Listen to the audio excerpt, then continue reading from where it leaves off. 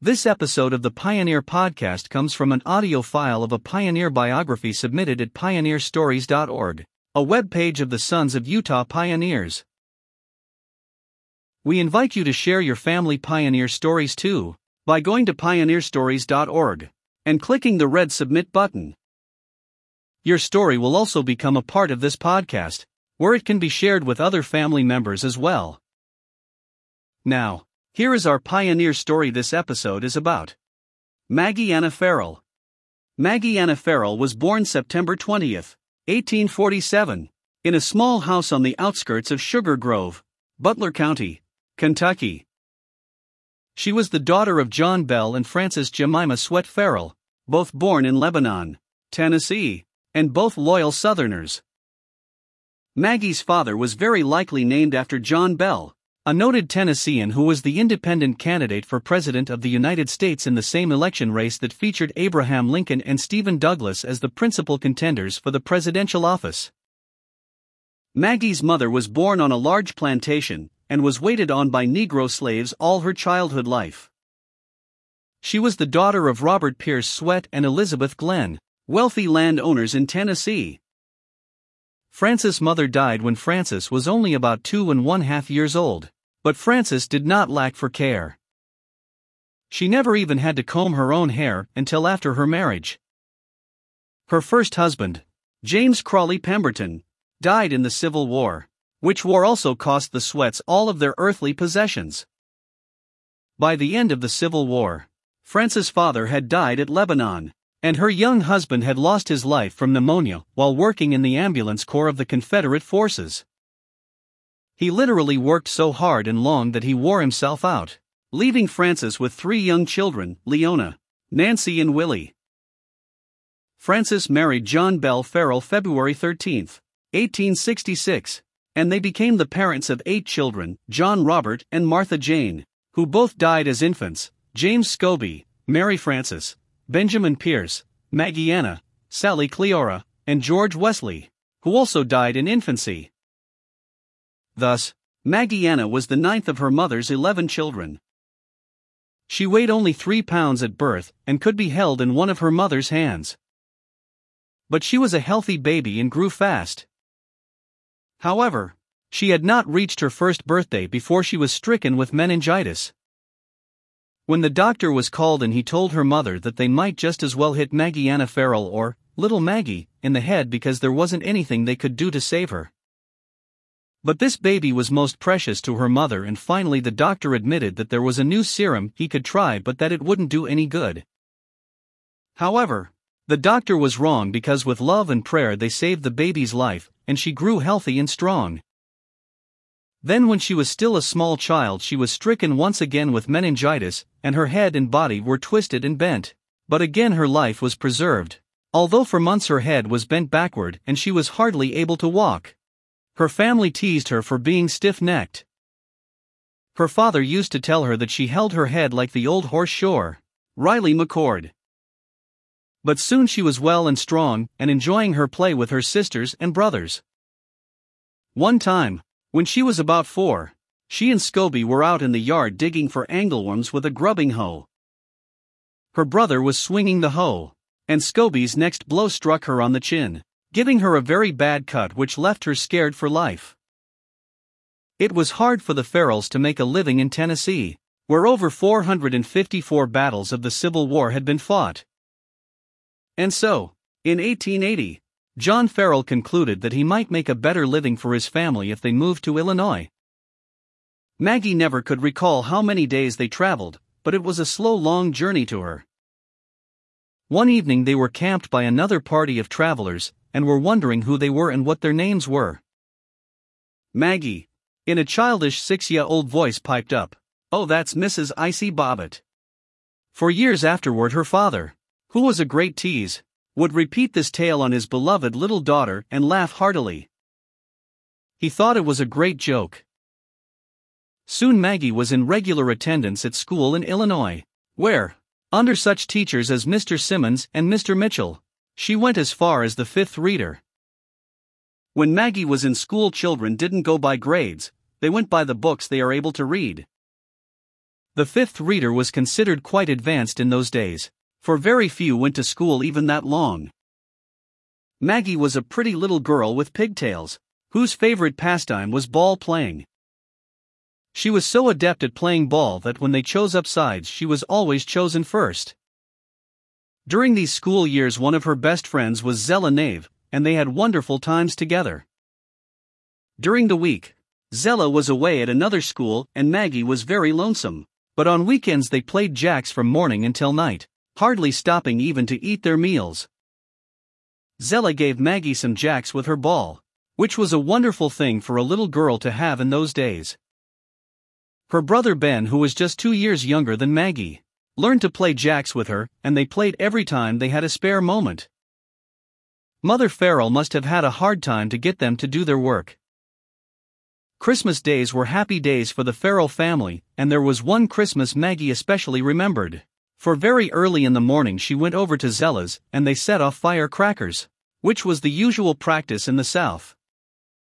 They didn't have snow, jingle bells, and cold weather as we do here. But they had wonderful times and loved Christmas days. The FERRELLs were a religious family. Mother FERRELL attended the Christian church and the whole family went to the revivals that were held near their home. Mary Frances, or Fanny as they lovingly called her, nearly joined the Methodists. But all the hollering and yelling didn't appeal to Maggie, and she had no desire to join them. Then one day Maggie and the children came home from school with the news that the Mormon missionaries were going to preach in the schoolhouse that evening. Supper was hurriedly finished and all the family went to hear the young elders. John Angus Vance, a young man from Alpine, Utah, was one of the elders, and Elder Jenkins from Nephi, Utah, was the other. When the meeting was over, Mother FERRELL remarked that that was the very best gospel sermon she had ever heard preached. Her neighbors jeered and said, "Why, you wouldn't believe anything those Mormons said, would you?" But Mother FERRELL ignored their scorn and invited the elders to come to her home and teach her family the gospel. Although the FERRELLs were very poor, and food and sleeping space were limited, they gladly gave to the elders the best they had. Mother FERRELL had been taught to cook in the South, and she made beautiful fluffy biscuits for the elders, and there was a lovely pie on the table for them too. However, there wasn't enough fine food for the missionaries and the family too, so the family ate cornbread. They also gave up their beds and slept many a night on the floor. Ma and Pa, as the young ones affectionately called their parents, did all they could for the elders. Although the elders' visit to the FERRELLs occurred nearly 40 years after the Mormons had been driven from Illinois by the cruel mobs, there was still a lot of resentment in Illinois against the Mormon people. However, just as soon as Maggie heard the elders preach, she felt good about their message. Somehow she knew it was different from the other religions that she had heard. A few months after hearing the missionaries, April 13, 1888, Mother FERRELL, Leona, and Scobie were baptized and confirmed members of the church. Shortly after this, Leona and her husband, Joe Benson, took their 3 children, Zella, Willie and Anna, and left for Alpine, Utah, where Elder Angus Vance lived. Maggie tells of the night Leona and Joe left on the train, and how bad the family felt about their going. Utah was still considered the big, wide, Wild West. Leona gave Maggie a little pecan nut when she kissed her goodbye, and Maggie put it in a box and cherished it until she got her chance to come to Utah. They all wanted to come at once, but they had very little money, and it was necessary that they save what little they could and come 1 or 2 at a time. As soon as James Scobie had enough money, he joined his half-sister at Alpine. By then, Leona and Joe had built a 2-room house on what is now the Davis Strong Place in Alpine. And shortly after Scobie joined them, he secured a job with the Deseret Livestock Company at Skull Valley, and sent enough money to his folks for Father FERRELL and Ben to join them. When they arrived in Alpine, they went to the home of Henry Moyle, whose father had just passed away that day. Brother Moyle sent for Leona to come up to his place, and she was really surprised to see her father and Ben there. Very soon Father and Ben were also employed for the Deseret Livestock Company at Skull Valley, and enough money was sent to Illinois for Mother FERRELL and the girls, Fanny, Maggie and Sally or Sarah, to come to Utah. The older half-sister, Nancy, was already married. She and her husband later joined the family at Alpine, but did not stay very long. They were homesick for the South and went back. When Mother FERRELL and the girls received the month to come to Utah, they had to dispose of their property and most of their personal items. There was no money to have them shipped to Utah. They had to bring enough food to last all the way to Utah, for there were no diners on the train then, and Maggie says that even if there had been, they would not have had enough money to buy the meals anyway. They could also bring a few £100 of personal things with them on their tickets. Mother FERRELL had a brand new sewing machine that she wouldn't part with, and the feather beds, 3 of them, and the dishes and bedding and clothes had to be brought also. When they were finally packed and ready to leave, Charles G. Hyde, a missionary from Utah, went with them to Dubuisson, Illinois, where they were to board the train for Utah. At Dubuisson they stayed with some saints for 2 or 3 days and were very well treated. There was not enough money to pay for sleepers on the train, and so they had to sit up all the way. Maggie, who grew very tired and wanted to go to sleep, crowded a man right off the seat. Fanny was very embarrassed and reproached her younger sister for what she thought was an unkind act. Maggie was only 15 when she came to Utah and was very tired and sleepy. She just had to be a little bit comfortable to get any rest. Altogether, they had a very exciting trip. In May 1889, there was a very happy reunion at Alpine when all the family finally got together. They rejoiced that they were all in Zion at last. They stayed at Leona's small house until they rented the old Mason house. Maggie went to work for Murinthia Vance and lived with the Vances, and went to school later. She lived at the home of Bishop McCullough, who she said was one of the most wonderful men she had ever known. Father FERRELL also went to work for the bishop. Bishop McCullough had the mail boxes on the front porch of his house, and Pa brought the mail from American Fork to Alpine with a horse and buggy. Maggie really enjoyed her work for Bishop McCullough, and also her church work. Shortly after moving to Alpine, she became assistant secretary in the Alpine Ward Primary, which had Sister Edwina Booth as president and Minnie Moyle as secretary. Maggie and her sister Fanny used to sing duets for all the ward activities. When the day came for the rest of the family to be baptized, there was much discussion and joking, for they were a fun-loving family and Father was always teasing. Many times in the early days of the church, baptism records were lost, and when people went to the temple for endowments they had to be baptized again. Therefore, Maggie said that as long as they were going to baptize her twice anyway, they might as well do it twice the first time. A dam was made across Dry Creek and Albert Marsh did the baptisms.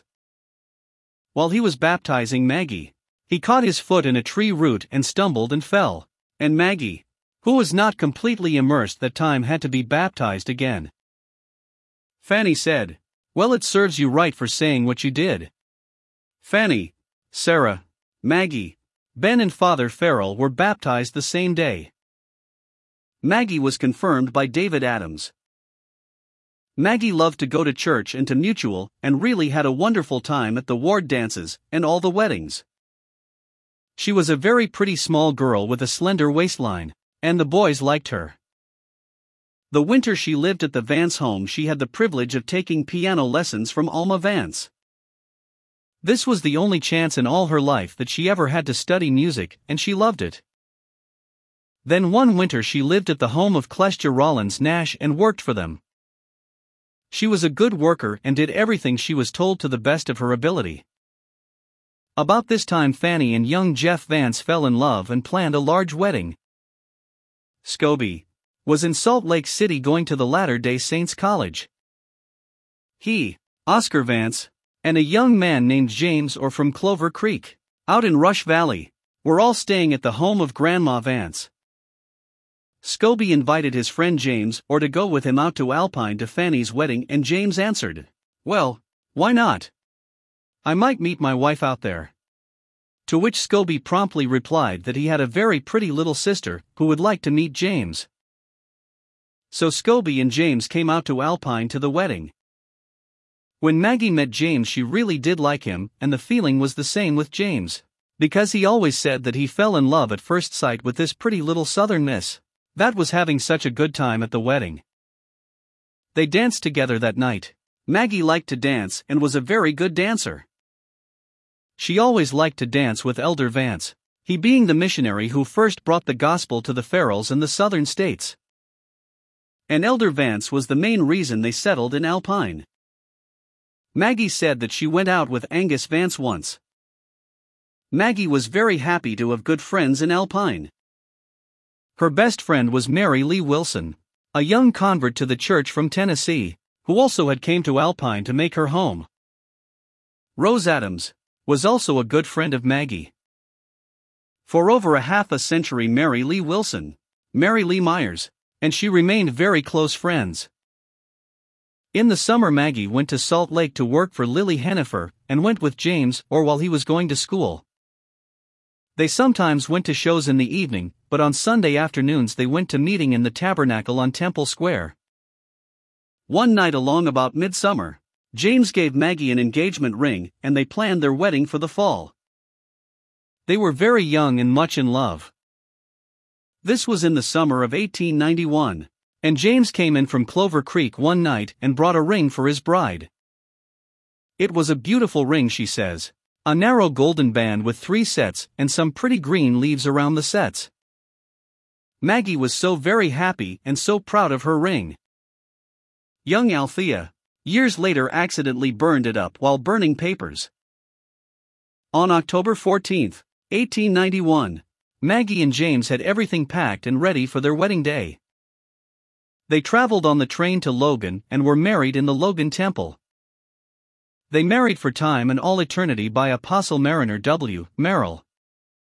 It was a wonderful day and they were happy to at last be together.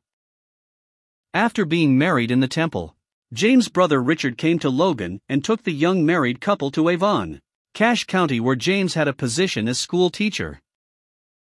Their first house in Avon was a 7-room frame house that they shared with James' brother and his wife Emma. The next year, on the 10th of October 1892, a little black-haired daughter was born. She had big brown eyes and was a very pretty baby. They named her Maggie Elizabeth, after her mother and her grandmother Elizabeth Orr. Maggie and James were happy living at Avon. He was a very good school teacher and all respected him. Maggie was a very good housekeeper and an excellent cook. The happiest time they had at Avon was when they had their neighbors in for an evening of home dramatics. And they liked to sing together. James could play the guitar, and they spent many cold winter nights enjoying their own entertainment. In April 1893, they left Avon in a covered wagon with a group of neighbors to travel down to Salt Lake City to the dedication of the temple. Wilford Woodruff was then the president of the church, and he was going to dedicate the temple. On the way, it started to snow very hard and the snow was deep. The men had to hold on to the side of the wagon to keep it from tipping over. The roads were very narrow and steep. They were concerned about the safety of baby Maggie, who was just 7 months old at this time. It was a very eventful trip down through Sardine Canyon in the snow and cold. It was 25 miles to Brigham City. At Brigham City they took a train to Salt Lake City. Salt Lake was crowded with saints who had came for the dedication. They left baby Maggie with Leona Benson while they went to the temple. While in Salt Lake City they also had a picture of the baby taken. They were very proud of this young daughter. James taught school about 6 years at Avon. During these years 5 children were born to Maggie and James. Althea was born the 1st day of April 1894, Malcolm the 30th of April 1896, and then the twins Elwyn and Ella were born on the 4th of July 1898. James spent the winters teaching school and sheared sheep in the springtime at 5 Mile Pass. While here in Avon, Althea and Maggie came down with diphtheria, and only the careful nursing of the faithful mother and the prayers of the family saved these two little girls' lives. Maggie was a very good nurse and took good care of her babies. In the spring of 1899, Maggie moved her small family back to Alpine. Ben came up to Avon and brought them all to Alpine in a wagon. Here at Alpine they made a home with Grandpa and Grandma FERRELL, until the father came to join them after finishing with the sheep shearing. They bought a small house on Highland and James taught school at Highland. Ethel was born at Alpine 29th of June 1900. Beulah was born 7th of April 1902 in Highland. James FERRELL on the 6th of July 1904. But he lived only 6 months and they buried him at Alpine. Another son was born, Charlie Glenn on the 12th of March 1906, and then Leona on the 29th of June 1908, Lucille 24 of August 1910, Mary Carroll 16th of July 1913, Ivan Copeland on the January 9th, 1916, this making 13 children in all. A large family to care for and get to school. Maggie went to church when she was able, and was very capable in the positions that she held to help her husband who was presiding elder of the Highland branch. Maggie could lead the singing, help with the minutes and often teach a class. She also helped with James' school teaching, often helping to scrub the schoolroom and help with his home preparation. Her husband had a bad heart and he was not able to do much hard work during the last few years that he served as a teacher, and finally, he was not able to teach at all, and it became necessary for the family to live on what he took from his small farm, or just what he was able to pick up doing off jobs when he was able to work. Malcolm tells of the times that his mother went out into the hay field with he and Elwyn to help haul the hay, although at the time she was expecting a baby. Maggie was a hard worker and kept her house immaculate, her meals on time, and she managed to cook good meals although the food was often very scarce. It has often been said by the people that knew Maggie very well that she had the cleanest and neatest children that attended the Highland school. The little girls had thick long dark braids and their hair was kept so shiny and clean. The girls always had smiles on their faces because their hair was braided so tight. There was no quarreling or fighting in the home, at least not within Maggie's hearing range. It was usually quiet and peaceful, a home where they had family prayer morning and night.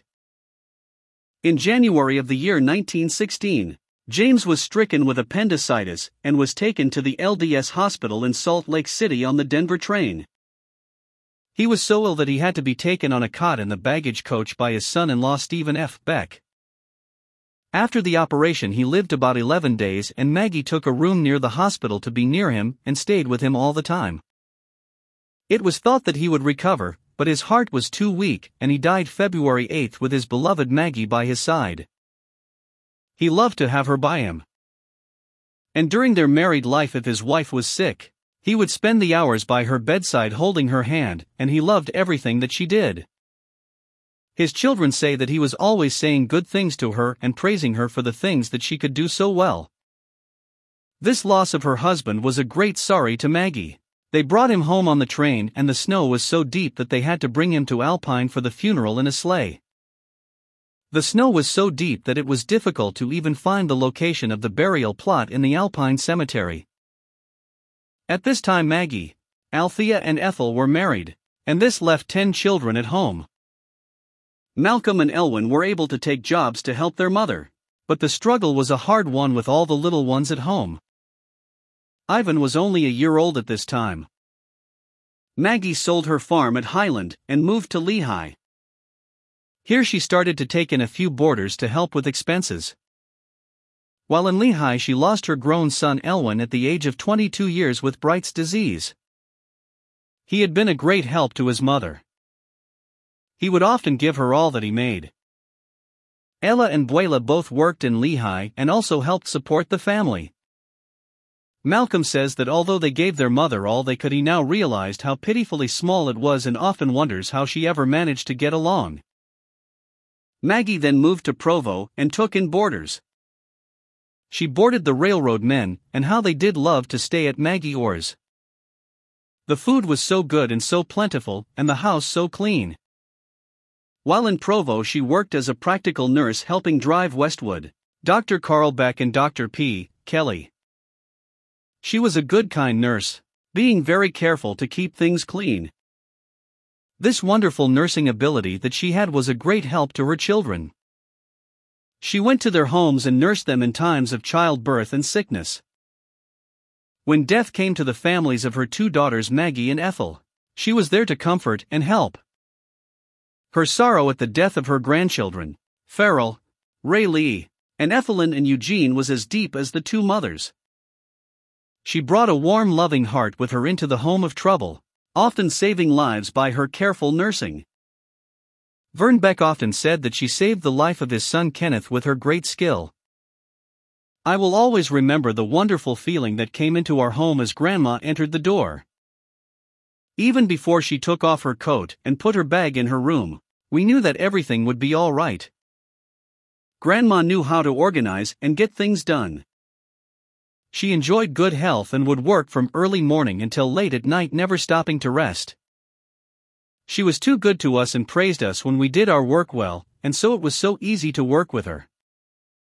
She could fix such good meals and fix a meal so fast. She was never too busy to come and help when she was needed. One of the saddest experiences in her life was when her beloved son Charlie was killed in a car accident on 14th of January 1939 at Provo. Charlie was such a happy, cheerful person, and loved to tease his mother and dance her around the room. He was really missed by his mother. He had 3 children when he died: Bobby, Donald and Margene, a little baby about a month old. One of the nicest experiences that happened in Maggie's life was the friendship of Mary Lee Wilson Myers. This friendship started when Maggie was a young girl of 15 or 16 in Alpine, and then continued all the days that she lived as a neighbor to Aunt Mary in Highland. For 68 years this friendship has continued all the days of her life. Malcolm remembered well the time when these two put on a home dramatics play in the Highland branch and Maggie had to keep saying "Lack a daisy me." For the last 30 years of her life she made her home in Salt Lake City most of the time. In Salt Lake City she supported herself by doing housework and nursing in her most efficient way. Housekeeping to Maggie was a talent. Something that she found great joy in doing. She was often critical of those who could not keep a lovely home. One of her most enjoyable talents was crocheting. She liked to sew and embroidery and knit. But the hours of her last few years was spent mostly crocheting. Many items of art were made by her busy, quick hands that we never allowed to lie idle in her lap. She had lovely hands that did good for all the ones she loved. She crocheted each daughter a stole of exquisite beauty of which she was very proud. And it gave her great joy to have her daughters wear them when they visited her. She used to average at least 10 to 12 hours a day crocheting in her nice apartment at the Kimball Apartments at 140 North Main Street in Salt Lake City. Prior to living at the Kimball Apartments, she lived in the Oxford Apartments. It was such a treat to visit her in her immaculate apartment, and we were always welcome to come and have dinner or lunch with her, and she was so glad to see us. For a few years Grandma made her home with her sister Fanny in Salt Lake, and they enjoyed each other's company. She has greatly enjoyed the visits of her brothers Scobie and Ben. Scobie has faithfully visited his sister week after week, and she always knew just when he was coming. There has been a great friendship between Maggie and her brothers. And she loved to visit with her sister Sally in Ogden. Maggie was welcome in the homes of her nieces. And she loved to be at Lily Carson's at Provo. She made her home with Lily and was treated well. The highlights of Maggie's later life were her visits to California to stay a week or 2 each year with Beulah and her family. She looked forward each year to this visit. And the last few years of her life were saddened because she was unable to make this trip to California. She missed Beulah and Neil. They were good to her when she stayed at their home. Maggie is survived by 8 daughters, and they have been very good to her these many years. Although 3 of her sons were taken from her, she had never lost a daughter. And she was so proud of her 2 tall, good-looking sons, and was so happy in their presence. She spent the last 3 or 4 years in a lovely rest home where she was well cared for. She loved the hours that her children came to visit.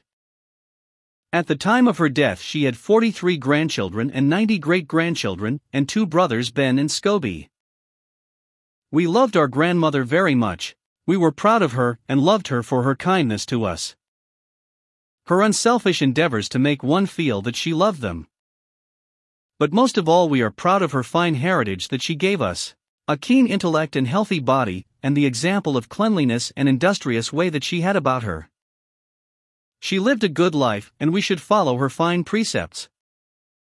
Thanks for listening. If you would like access to more content and information about our pioneer history, join us at su.p.online.org, the online community of the Sons of Utah Pioneers. That's suponline.org. Goodbye until next time, from your friends at the Sons of Utah Pioneers.